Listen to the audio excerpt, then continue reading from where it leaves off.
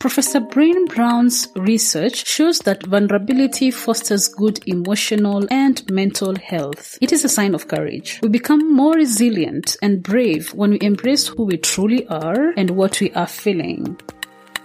The Vulnerable Scientist podcast is a space for scientists to tell their honest and authentic stories. I am your host, Sarah Nyakeri, who happens to be a scientist, informal science communicator, and I help scientists create personal websites. If you want to support this show, go to www.patreon.com/thevulnerable-scientist. You can also follow this podcast on all social media platforms at TV Scientist Pod. We've been on, I just checked the time here and I realized we've been on this call for like what, 2 hours? Over 2 hours? Yeah. How do you feel about that? How do you feel about that in time? I didn't feel the time until I checked. So it must have really been a very interesting I love that you said that. Oh, yeah, at least I'm not boring you and you're not getting bored. But I'm loving this conversation so far. So it was an interesting conversation. It is. Yeah, it is an interesting conversation. I was checking out your website and I'm like, how do these segments get to be so many? How do these conversations get to be so long? Now you know. Now I know. By the way, wait. So you're like, so what came? I don't know. Came to your mind when you saw it? Like did it bring any anticipation? So I looked at that length. Then I looked at the allocation in my calendar because I think in the calendar it's allocated 30 minutes. When I booked the slot, 30 minutes, I was like, okay, so probably to be like those TV interviews, quick, so. But now it's the conversational style really justifies why we have those segments. Yeah. Okay. So this is actually kipindi cha lala salama. I don't know how to say that in English.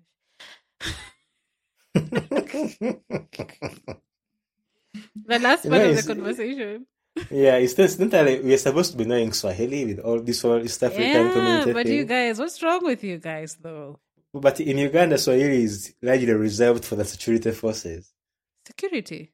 Yes. Right? Almost all security guys, like police, army, what? Oh, they know Swahili. I think they teach them Swahili in their training. Oh. So sometimes actually, when people want to pose as security guys, they speak Swahili, you know? Oh, okay. Actually, even on this, like, for example, like these road checkpoints, if you speak Swahili, they automatically assume one way or another you're working in security. Oh, okay. Yeah, because largely either people are speaking English or Luganda. Yeah. I didn't know that. That's a good thing. That's a good thing to know, though. Yeah. So if you want to look serious, you should start speaking in Swahili. Then someone. Yeah, you speak Swahili, and people assume probably a spy or an army officer. They start fearing you. They stop, harassing you or something. Yeah. That's a good tip. That's so naughty, though. Okay. Yeah. What are the hobbies that you do when you're not doing science or science communication or policy stuff? Like you have nothing to do with that. Like there's no conversation in that. What do you do? Well, there are about 3 things I usually do. One of them is trying to look for new food experiences. So I'm the kind of person who's always looking out for recommendations of what's nice. Where is it nice? So I'm always looking for these places, to test how they cook their food. It's not that I don't cook. I just love good food. I don't cook. Okay. And then I love football. What is that, though? Huh? I love football. I love football. I'm a fan of Manchester United. Oh, man. I was hoping. You sounded like an Arsenal fan. Like, no. Genuinely sounded like an Arsenal fan. Now I'm disappointed, man. I love happiness. Arsenal has a lot of sad moments. That's a thing.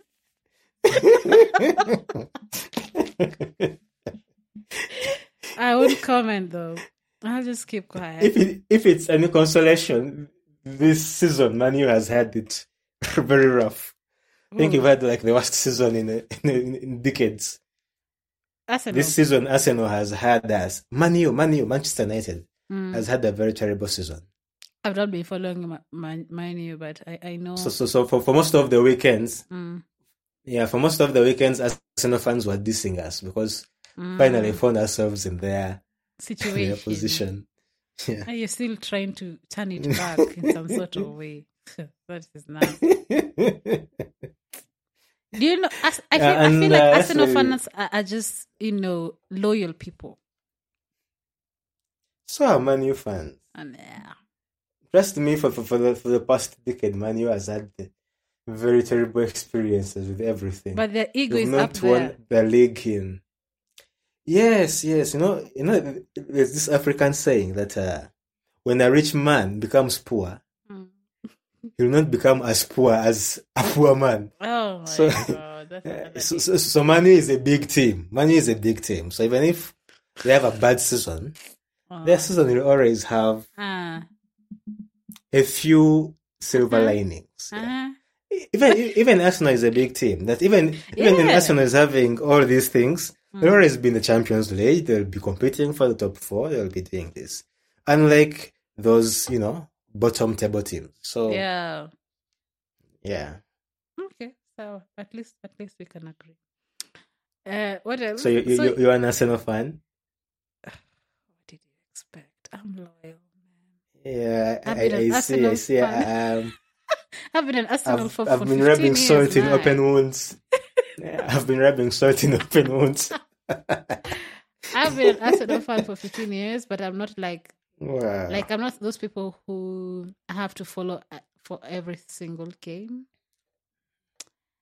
Yeah, but I am an Arsenal fan.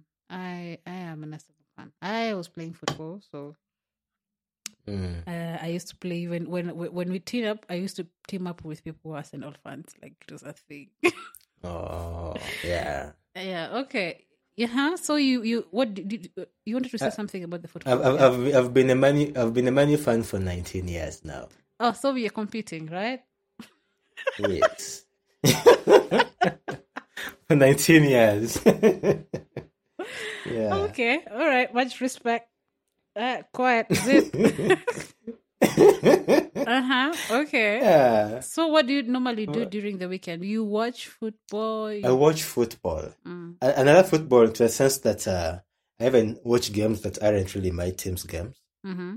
As long as I expect a good game, I just tune in. It's like maybe Arsenal or Chelsea or Man City or Champions League. I watch. Okay. Yeah. The other thing I really love is movies. Mm-hmm. Somehow I find time for both football and movies. Usually when I've had like a lot of, for example, some days you do a lot of typing, a lot of writing, so your brain has had enough of thinking. Just I watch movies. So oftentimes I've watched almost all the latest good movies. Me too. I'm out of movies to watch. I need recommendations, man. I'm just waiting for you to finish it. I'm like, please recommend. I don't even want to know what genre you watch. I'm like, I need something to watch. Yeah, as long as it's nice, I watch. So which one was the recent favorite movie? It's called Uncharted. Uncharted. Have you watched it? Yeah, they were looking for some bit of lost treasure. Oh, it's an adventure action movie. Yeah. I'll watch it. It's a modern adventure. It's like based in the modern times. Okay. It's like these modern guys trying to discover treasure that was long lost in those medieval times. Okay, is there another one?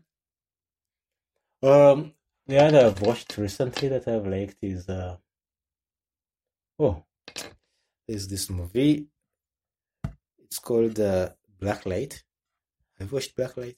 No, I'm actually typing it so that it's in my history. Action mystery. It's Blacklight.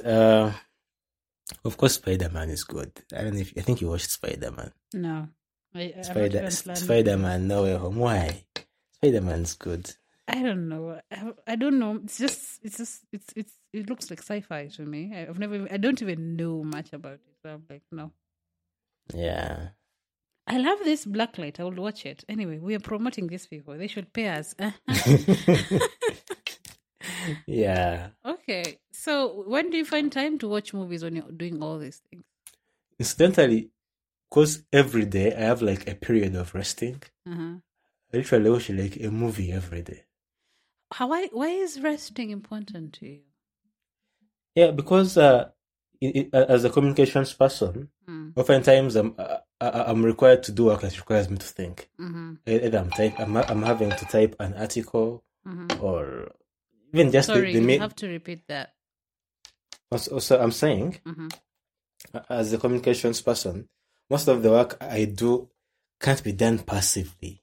I'm either having to draft articles or just even just the mere work of responding to emails, of designing documents for, let's say, conferences, workshops, and all this kind of work. So by the time I come away from office, like I've had a lot of thinking to do in that day. I feel like I need like 2 hours of a break, refreshen up, watch a movie, maybe get back to it later in the night. That's what I usually do. Okay. So I either relax on a movie, or if there is a game of football, I watch a game.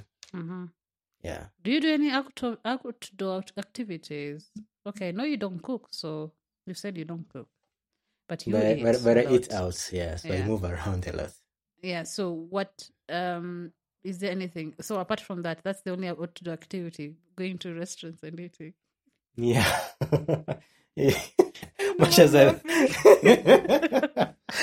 love football, I'm not a very athletic person. So. Yeah. So what do you do to keep your mental health in check? Is the movies or movies? You know how football is. I usually don't watch football at home. I go out, participate in a place where I can afford to shout. You're one of those people. Yeah, so I know those people. You meet there all these rival fans. Yeah, some rival fans come just to make sure they make life hard for you. So they are arguing, dissing each other, and it's a good time. Yeah, because it's not like real dissing. It's just pure. Yeah, it's just playing banter, Yeah. So that's the outdoor activity that. Yeah. Do you read? Oh, read. I usually read passively. For example, when I'm traveling between places, I spend a lot of time reading articles on the phone. That's why I do most of my reading, my updates, my reading, the news reading. Yeah. Okay. Usually find myself on Twitter reading article after article after article until I reach my destination. Okay. Yeah. Okay. So is there another hobby that you want to talk about? Or things that you do that have nothing to do with science? I think at the moment, really, everything I do has no more or another to do with science. Okay, that's your life now. Yeah, only that what changes is what aspect of biotech. It's all politics and communications, but in one area we are calling it agricultural biotechnology. In the other space, I'm calling it synthetic biology. In the other space, I'm calling it the bioeconomy. So I just keep switching terms and priorities.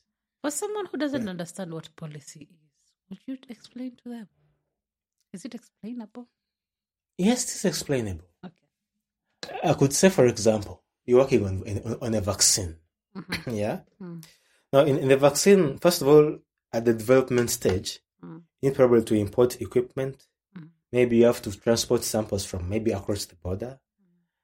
First of all, to start research, you need to have a license to do that research. You need to say, okay, in the case of Uganda, I don't know if it's the case for Kenya, but you have to be allowed to do that research. So, policy combines guidelines, regulations, and laws.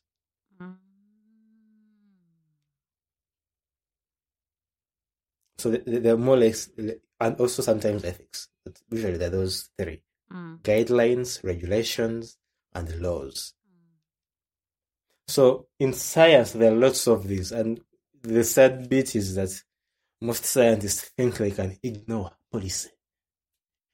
They feel like they have feel like policy isn't their business. But I'm like, as long as you're within a country, you can't ignore politics. Yeah. Can't be like, let me do my science and politics will take care of itself. It can't work that way. So that's why science policy has really become a very key thing to think about. Especially with this era whereby we have lots of new emerging technologies. We have lots of techniques coming up that people didn't think of regulating earlier. So they are, as scientists are discovering them, also the regulators and the policymakers have to think through how to guide that kind of process. For example, now on the African continent, gene editing is becoming really a huge thing of late.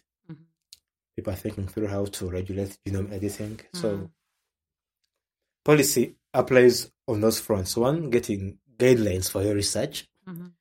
2, the licenses you have to get. 3, shipping what you use. And 4, how, after you've researched, how that gets to the public. There are a lot of policies that guide that whole transition process from the lab to the public domain. So that's where science policy really focuses. And for communications, it's really largely awareness. Yeah. What is that question that you would have loved me to ask and I didn't ask? That you would like to answer?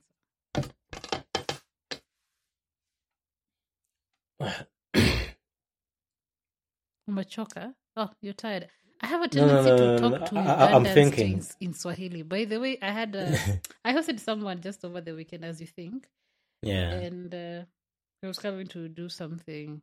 I don't know, some activity, some workshop that was going on. And he's from the other side of Kenya. Like he's in Kenya right now, and he's in the other side. So when almost all the time I was speaking to him in Swahili. I it's not me who was. I'm an international organization. We have people who are from different countries who necessarily don't speak in Swahili, but I always found myself talking to him in Swahili, and I'm doing it right now. I've been doing it for some time. I don't know why. Well, it could be a marketing strategy for to market the language.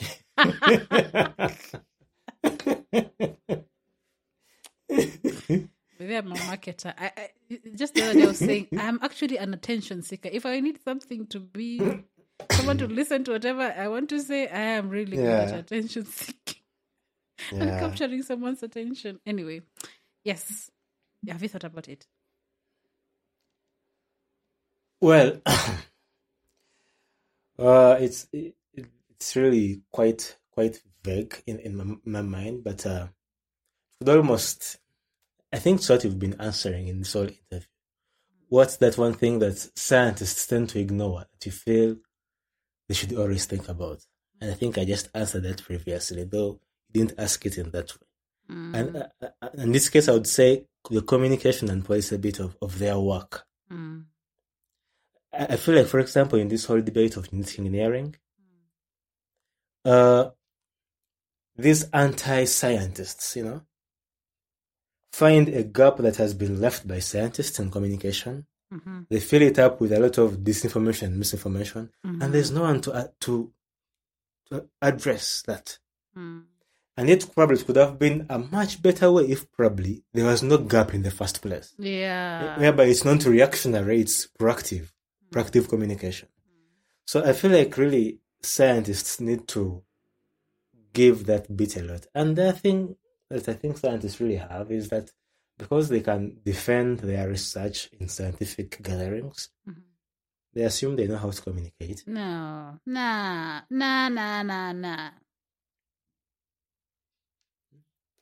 I could give you an experience. For example, with Science Stories Africa, we invite these guys and we're like, what's training for a week? And they're like, a week?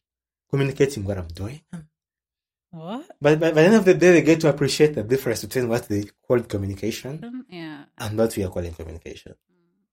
So I really feel like yes, science communicators, we have a role to play. But I think to also really make our work a lot easier if the scientists also got that skill. So that, every once in a while we have the researcher communicating their science in the language people can understand. Yes. And why is it important that And I love this. I love that, but I really want to ask that so that you talk about that. I don't know what you say though. Why is it important that it's the scientists themselves to communicate? Because there's this perception that I've come across in the scientific community where they're like, once I do my work, I publish it. You as a communicator, go find the paper, read about it. If you want clarification, look for me, then write about it. Then that's communication. Well, I think it's more about the authenticity of the communication, especially in the public domain. Yeah. That's why, for example, when most of these governments are going about the pandemic communication, they always try to get scientists to communicate. Yeah. The technical aspects of of this whole approach, of the response. Reason being, the same reason as to why, in my opinion, as I said earlier, I want to pursue vertical growth first. Because I want to be able to communicate about biotechnology when people aren't asking who who, like, who are you? Why are you saying this? Where do you get the authority to talk about biotechnology in the first place? You know? So, if, for example, a scientist comes up with this amazing work, and is able to communicate it, people feel like they would buy into that way faster than if a third party was trying to get that same message across. So in that case, my work as a science communicator would be to guide the scientist on how to go about it. Or maybe to avail the platforms through which to do that. But the science should be having a bit of skill and experience in doing it. I think that the other thing why I really find that very important. I tend to find that scientists tend to research about things they're actually very deeply passionate about. Yes. Which passion tends to get lost as third parties take on the communication. Yeah. Because then they're doing their job. Yeah, exactly. And that's something I've come to appreciate with the Science Stories Africa approach. That someone gets to tell you, why are they researching beans? Why are they researching Irish potato? As in, they could have easily done anything else. Yes.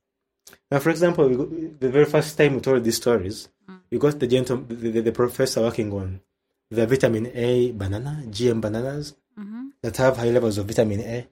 And he was able to drop back the motivation from as early as his childhood. Like, this guy always had this problem with him and was wondering what to do about it, and eventually found himself in the position and he could actually do something about the problem. I'm thinking the more we humanize these experiences, the more people will stop thinking that you're trying to kill them with our science. I feel like you're a pastor and I'm the audience and I'm so excited. You know that lady who's at the front, they're like, amen! Yeah. Oh my God, you're saying things I'm like, yes, this is how we're supposed to be doing communication. Humanize the scientists and let them communicate the science themselves to the public. Yeah, and exactly. So that people connect with people. Yeah. There's something we tell investors that whereas your ideas could be brilliant, investors buy into people. Yes. You know? That's why always this story around the investment always makes a good pitch. So the same thing comes to our science. When you're trying to convince people why you should care about the banana or about the vaccine or about, even if it's just a new value-added product from maybe cassava, they need to know why they should care. Yes. They should need to know that you also care about what they care about. Yes, and they should see the vulnerable side of you. That's I have a podcast called The Vulnerable Scientist. Yeah. It's a very good initiative. Oh, I'm very like, good. Amen. Like, I've wanted to say amen. So like, yeah. Yeah. Wow. Santi. Guy. So, is that all before I interrupt? Yeah, really. I think if scientists were more willing to do that, I think all these debates lasting decades over a bill would be long done. Yeah, but then people think we are doing research because of money, really? No. I don't think the research jobs are very lucrative compared to working. They're not lucrative at all. Yeah. People are here because they're passionate about what they're working on. Yes. Yeah. And this gets lost in these discussions. They're like, donors are doing this, they're doing that. I'm like, really? Why would the donor fund a banana that's being grown in Africa when they can't grow it in that area? There are things bigger than money that people care about. Yes. And they need to come out clearly. So I think that's really the message I wanted to drive home, especially for scientists and researchers. Let them just take a minute or two to bother about learning a skill in communication. It will be very good for them. And for their research. Yeah. Wow. I feel like you've just completed the argument that I've been having in my head and with people. Yeah. It's nice to hear someone else say it in a very clear way.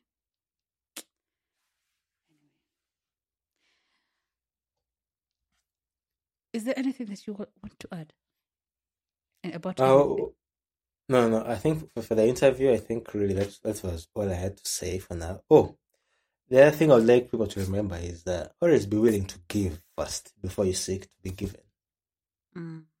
I think in this, I find that for many people at my age and below, find that a bit of hard. Whenever you want to give someone an assignment, your age is 25, just to be clear. Yes, 25. I'm still a young person.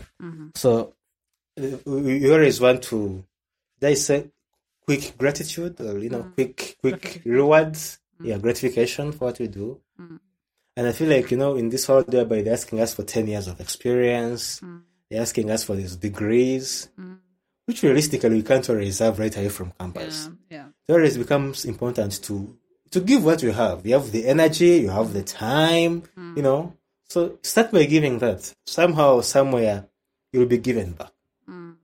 Yeah. And you learn a lot from that. You learn a lot from it. You get invaluable experience probably you wouldn't get any other way.